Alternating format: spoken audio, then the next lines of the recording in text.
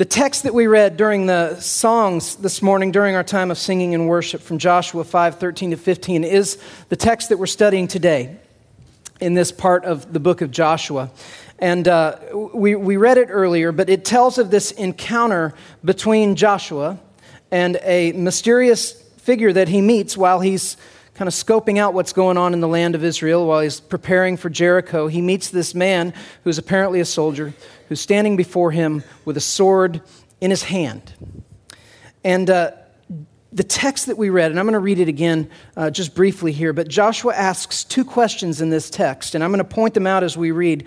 But the first question that he asks is essentially asking this: what if accomplishing all that God has called me to do rests on me? And the second question that he's asking is, what if it doesn't? Today, Joel Walker and I, we're the two pastors here at 12 South, are going to be tag teaming this message. So I'm going to give you part A, and he's going to give you part B. And I'm going to focus on that first question, and Joel's going to pick up the second. But let me read the text one more time before we dig into it.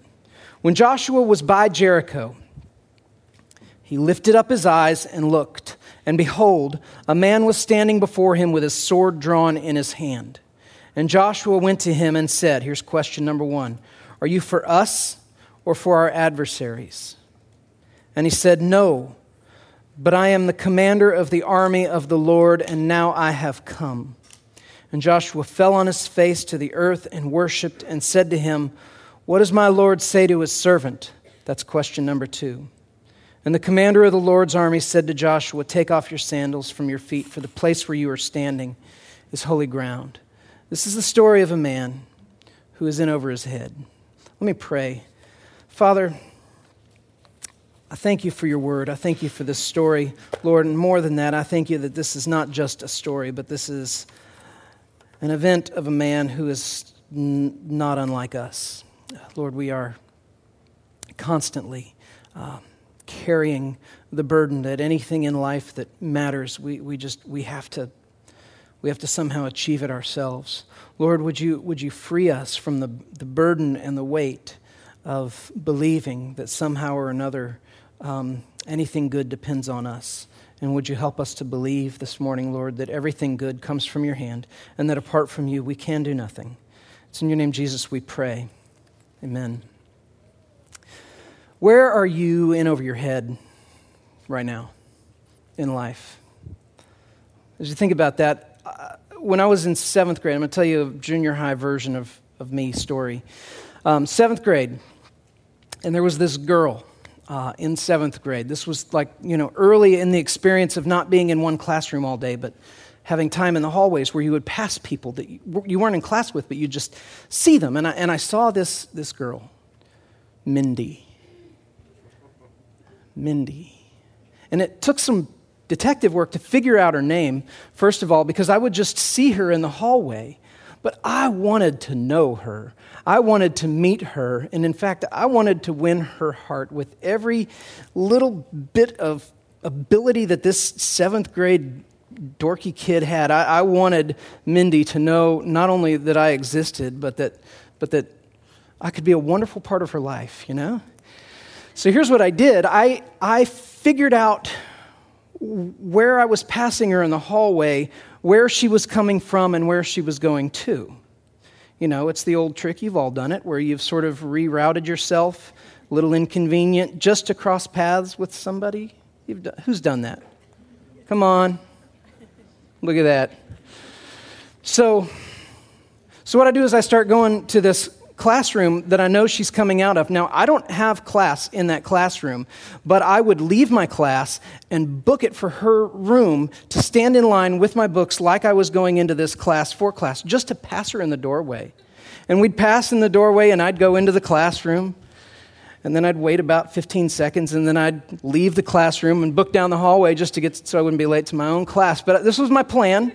It was one that was going to take some time. She had beautiful blonde hair. She had kind of these chiseled cheekbones, which is rare for a 7th grader, you know? We're mostly just roundish at that age. But she just had this, to me, this exotic shaped head that I just thought was the most beautiful thing I'd ever seen. And so the days go by, I'm making eye contact with her. And finally I decide I'm breaking the silence. We've made eye contact for like 4 days now. It's time to break the ice. And so she passes me, and here are the first words I ever spoke. She's passing me. Your head's shaped like a lemon.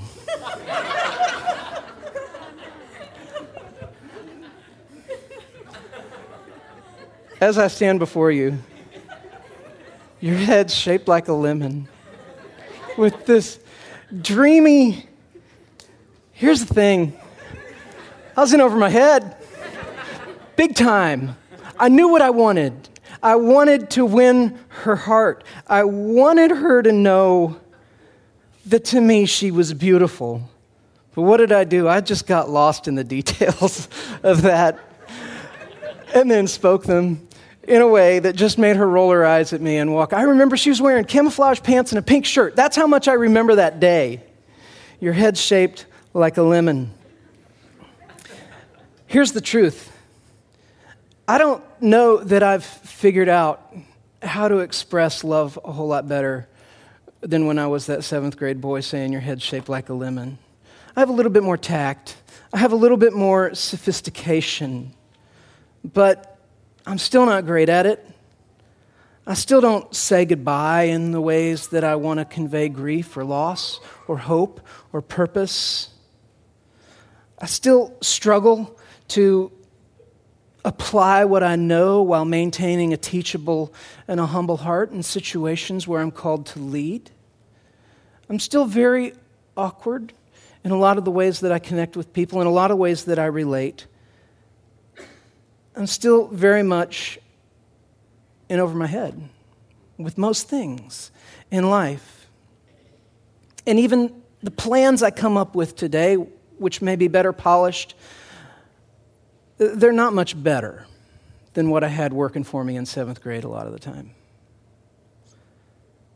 We're all in over our heads. There's not a lot we can control. When you start digging down deeper, there's really nothing that we can control.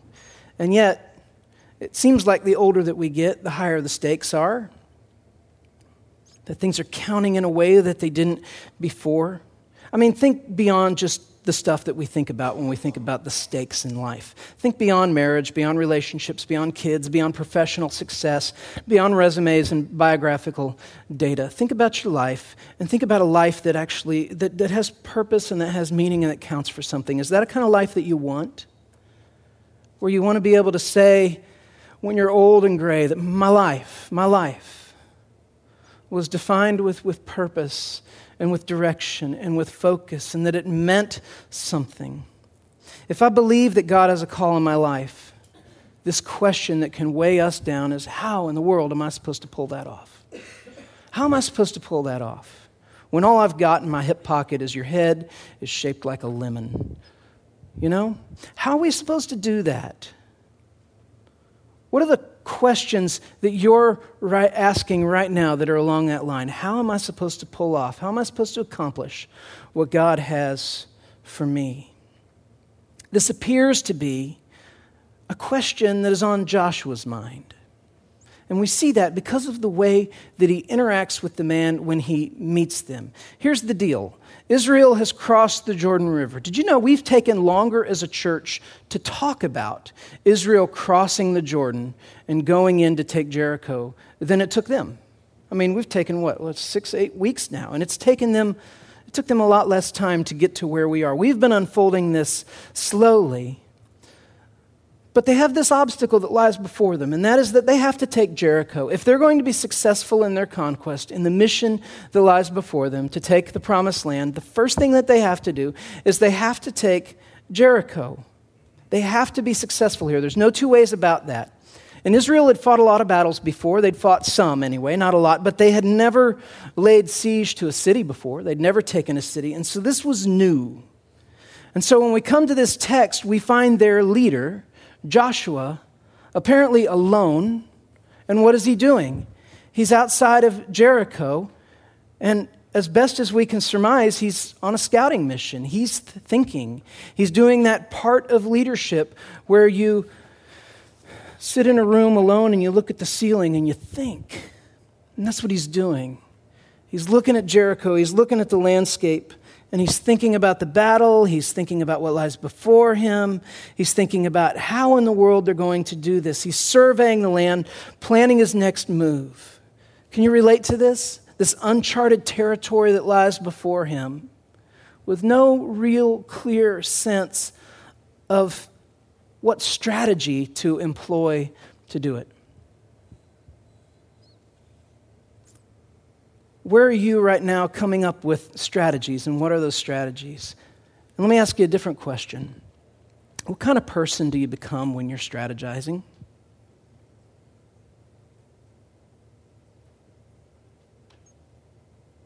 And maybe even a harder question is there anyone in your life that could answer that question for you with any kind of clarity and authority? Where it would be even permissible? I know when I get wrapped around something and I'm focused, I can be really hard to reach. Joshua, the text says, he lifts his eyes and he sees this man standing before him with his drawn sword in his hand. I think it's interesting that he tells us that Joshua lifted his eyes, because what does that imply? It implies that Joshua was looking down. Now, I don't know if he was looking down, but it's an interesting image, isn't it? And we can all relate to this. Being wrapped up in thought, consumed, focused, distracted, not seeing the things that are going on around us because we're in this place where we're just trying to figure out how to do what we need to do. He looks up and he sees this man of war standing in front of him. And we get this picture into where Joshua is mentally. Because Joshua asks a question, the first question, it's very revealing. He says, are you one of my soldiers, or are you one of the Canaanite soldiers? These are the two categories that his mind allows in this moment. That you are either on my side or you are against me. Because Joshua's whole world is this problem. That he has those who fight for him and those who fight against him. And there are no other categories when he sees this man. These are the only two options that are in front of him. And it's a burden. The question reveals something I think that's beautiful. And what it reveals is that Joshua is not some super spiritual giant who has it all figured out. He's like us. He's like us. He knows that God has led them to this place. He knows that God wants them to go in and take the land. He doesn't really have much of an idea at all how that's going to happen, and yet he feels the burden, and he's acting on the burden of figuring out how to do what God has called him to do. The idea that maybe the Lord might be sending an army of his own, it's not on Joshua's radar right now. It's all on him. He's in over his head. It's all on him. And he doesn't recognize that the man before him is perhaps of a third category. Who is this person anyway? Who is this commander of the Lord's army? It's Jesus. It's Jesus. And I don't want you to just take my word for it. I want to give you two solid biblical reasons why this can't be anyone other than Christ, a pre-incarnate appearance of the second person of the Blessed Trinity. One, he is the commander of the Lord's army. And when Jesus walked the earth, he said, I have come to do the will of my Father. Nobody commands Jesus. Nobody told Jesus what to do except the Father himself. That's one. But the second is in the text, it's very plain for us to see, is that Joshua bows down and he begins to worship the man standing before him. And if this were just an angel, He would do what the angels do throughout Scripture when they appear and people bow down to worship. And what is that? The angels say, hold on, don't worship me because I'm not God. I'm just a messenger. I want you to stand because you shouldn't worship me. We read about this in Revelation 19:10, that the people bow down and worship. That John wants to bow down and worship when he sees the angel of the Lord and he says, stop, don't do it, don't do it, don't do it. I don't want your worship. Don't worship me. But what happens here? Joshua sees the man, he bows down, and he worships. And what does the man say? He says, take it a step further, Joshua. Take your shoes off because the place where you're standing is holy ground. When's the other time that's happened? When Moses was in the presence of God himself in the burning bush. Joshua is encountering the Lord himself in this moment.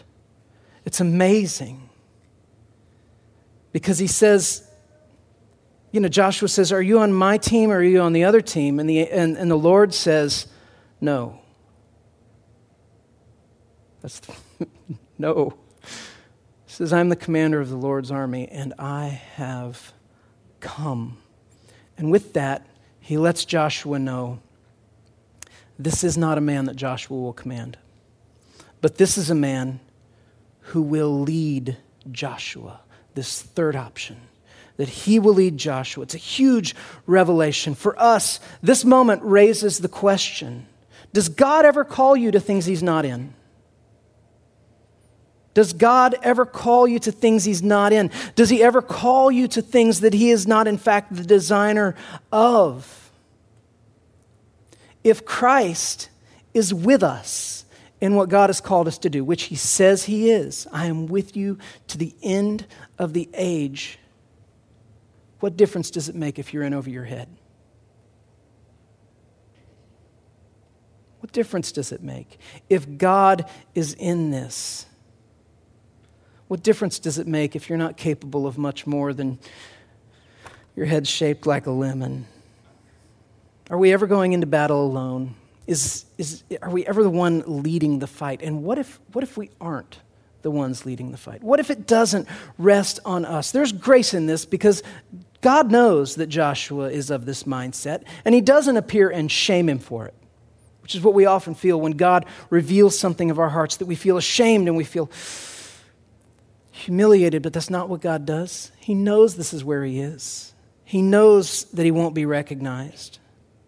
But his mission isn't to shame Joshua for this, it's to lead Joshua into what God has for him. And it's a beautiful picture of the patience of God toward his people who are growing.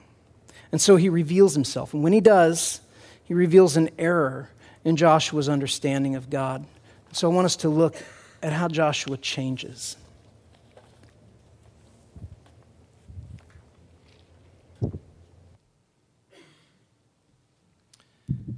I wish that I could preach like that.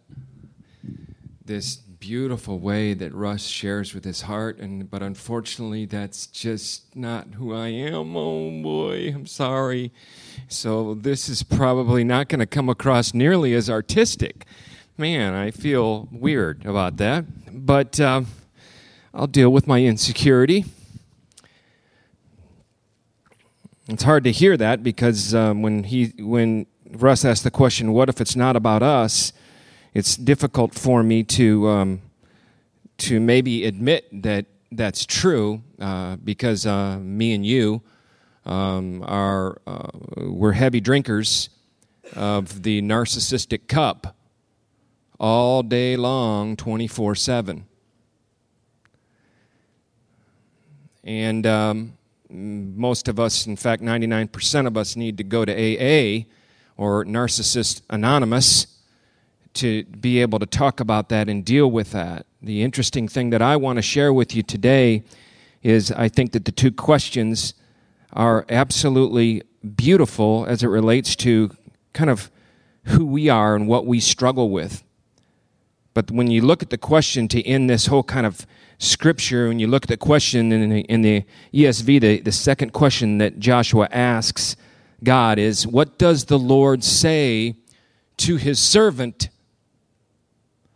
What does the Lord say to his servant? Many times the greatest indicator, I think, of our maturity are the questions that we ask.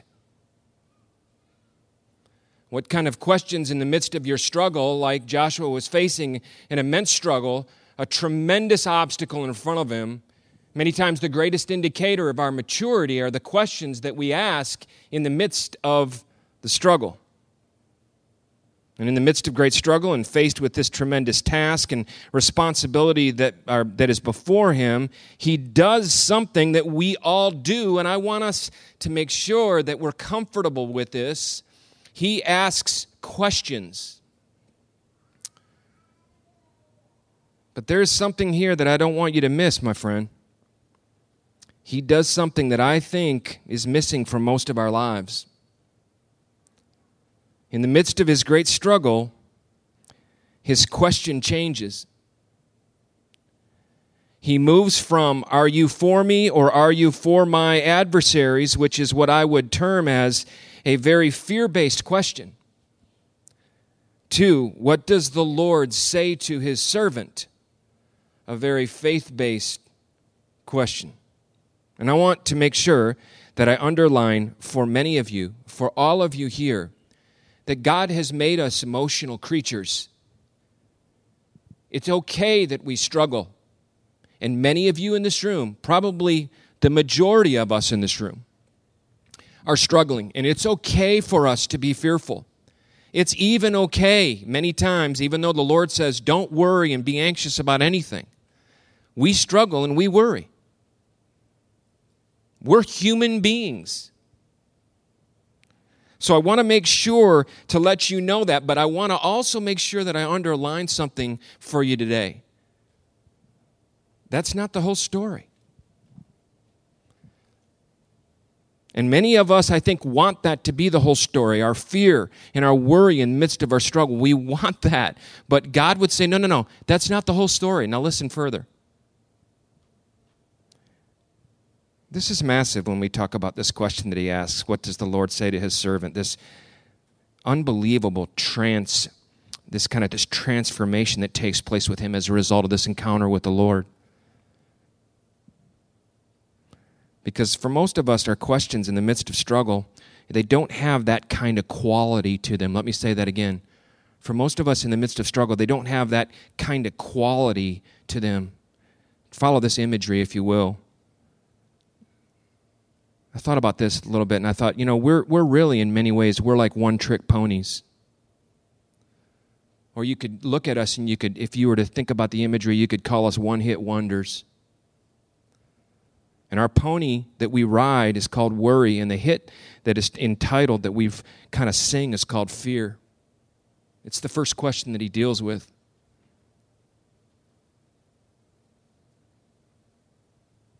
And when struggle comes, we ride that one pony and we sing that same song over and over again, like Joshua could have done.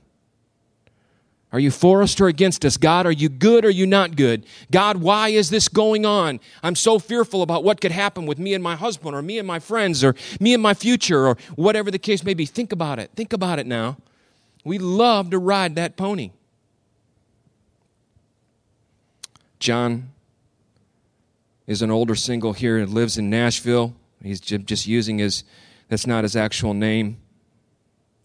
And like the majority of single people in Nashville, he has a lot of time to think about his life and to think about his struggles. A lot of time. And as he unfolds his life and his struggle to me, I can literally see him sitting there on a merry-go-round, riding the same horse.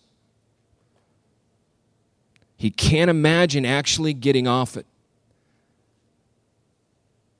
And John is very indicative of the majority of us in our lives when we face struggle, when we face confusion, when we face mystery. We want to kind of get on that horse and ride it around, and our lives become that.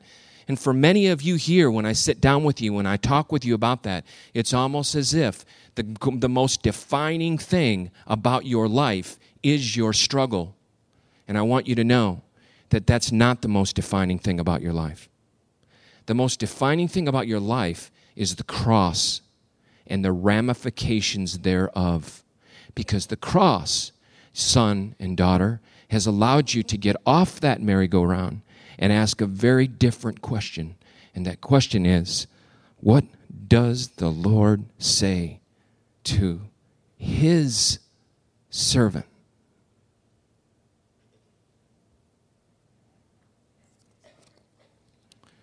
And that's what's going on here, is that Joshua has a healthy process. He gets off that merry-go-round and he asks the most important question that we must start asking if we are to grow as maturing followers of Christ. Did you get what I just said? We've got to start asking this question in our lives. What does the Lord say to his servant? This is my question that I have to ask tomorrow morning, that you have to ask tomorrow morning in the midst of your struggle, and fill in the blank. What does the Lord say to his servant? Could God's answer be any different than the answer that you would have? More than likely, it will be true 100% of the time. Think about it. Think about it for a minute. Let me just cause you to stop for a minute and to not think about anything that's going to happen beyond the rest of this day, and to think about what it would actually look like for us if we were to respond to the Lord in this way. If we were to actually, in the midst of our struggle, fill in the blank, if we were to say, Lord, what do you say to me? Because what's going on there is I have an image of God at that point that says, my Father has something to say to me. And what he has to say to me is important to me. And I want to lean in and I want to listen to his voice. And I want to hear it, even though what I hear could very possibly be very painful for me to obey. We're going to unfold next week the plan that God had for Joshua to take Jericho. It's crazy. There's no missiles involved. But guess what? We'll kind of close this off. Joshua gets it, guys. And I'm not trying to hold him up as the champion of the story. He's just like us, but guess what? He also gets it. Let me tell you what he gets. He understands that this is not his deal. This is not his life. This is not his fight. He understands that God isn't present to fight our battles, to help our causes, or jump to our rescue when we get in trouble as though he were some kind of genie in a bottle God. And many of us believe that, don't we? I want my genie in a bottle God, and I can open up that whenever I have a problem with me. And God is basically coming to us and saying, no. I am the commander of the Lord's army. I am ruler over life and over yours and over everything. I've got a battle that I want you to fight. The battle is his. And our role in that is that of soldier and of servant. Russ said it beautifully a minute ago when he said, it's not on us. No, it's not. Young man, you're struggling with your wife. It's hurtful. You don't know how to navigate through it. And you're sitting there and you're going to Google to find answers about how to communicate with your wife. I've talked to you about this before. The deal isn't what does Google say to his servant.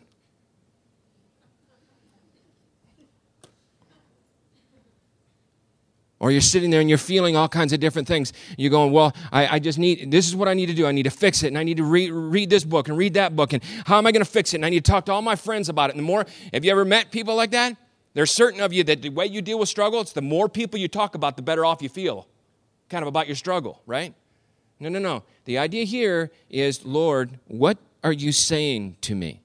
And then you take it the next point and you begin to get on your knees and you begin to take your sandals off and you begin to say, what do you want to say to me? And you do that now in modern day world by actually entering into the eternal word of the living God, by actually praying to the Lord and opening up your hands and being humble enough to say, Lord, what do you want me to say? And I'm willing to listen to it, even if it's very different than the plan that I have for my life and for my immediate future with my wife or my girlfriend or my husband or my friends or my future, whatever it is, fill in the blank.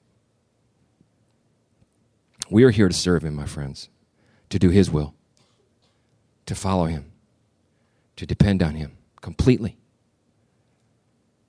It's very interesting that he says, what does the Lord say to his servant? And the Lord says, take off your sandals. What he's saying is take off your sandals and worship me. Worship me. Stop worshiping yourself, Joel. Right?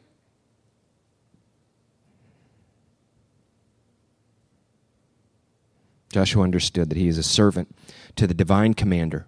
Do we? And the divine commander has divine demands.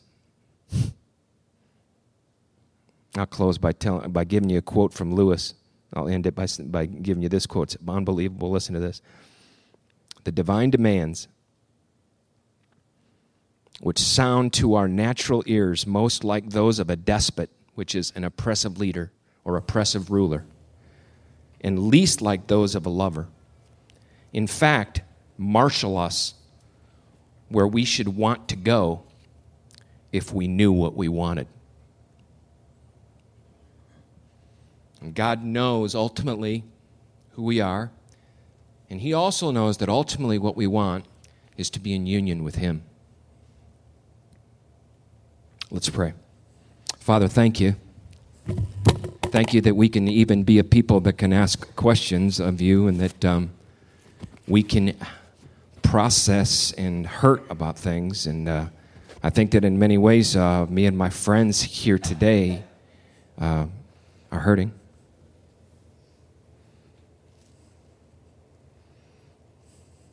And pray that you would forgive us for so many different strategies and tactics and different things that we come up with.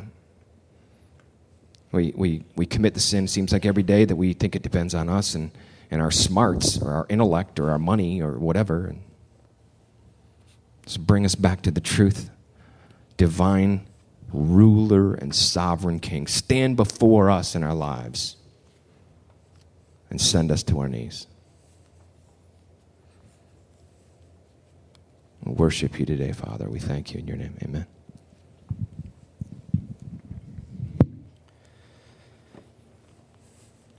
We're going to take just a couple minutes before we dismiss for a time of prayer and response.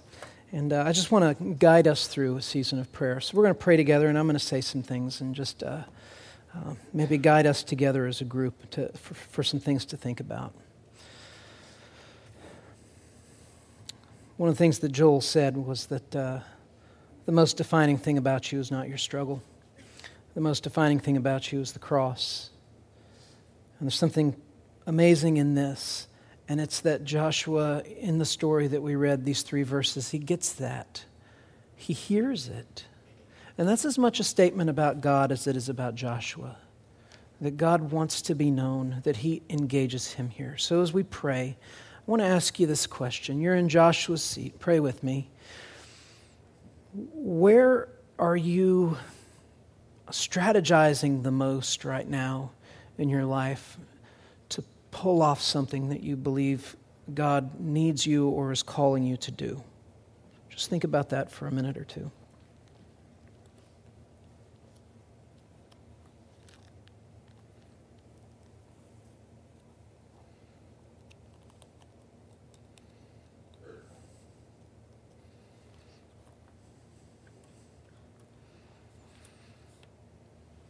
And as you're thinking about that, which question is dominating your approach? The question of, how am I going to pull off this? Or the question of, What does the Lord have to say to his servant?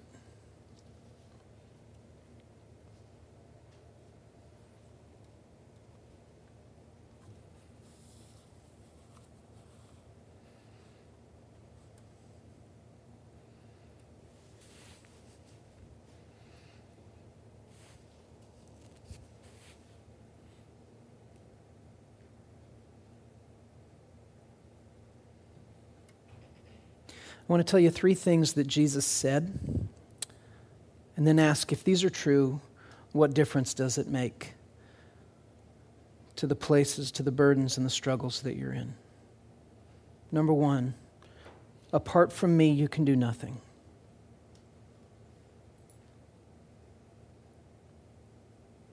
Number 2, I will never leave you or forsake you.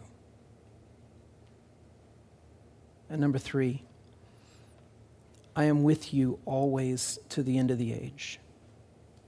Apart from me, you can do nothing, and I will never leave you or forsake you, and I am always with you to the end of the age. If these are true from the mouth of our Lord, what difference does that make to the way that we struggle?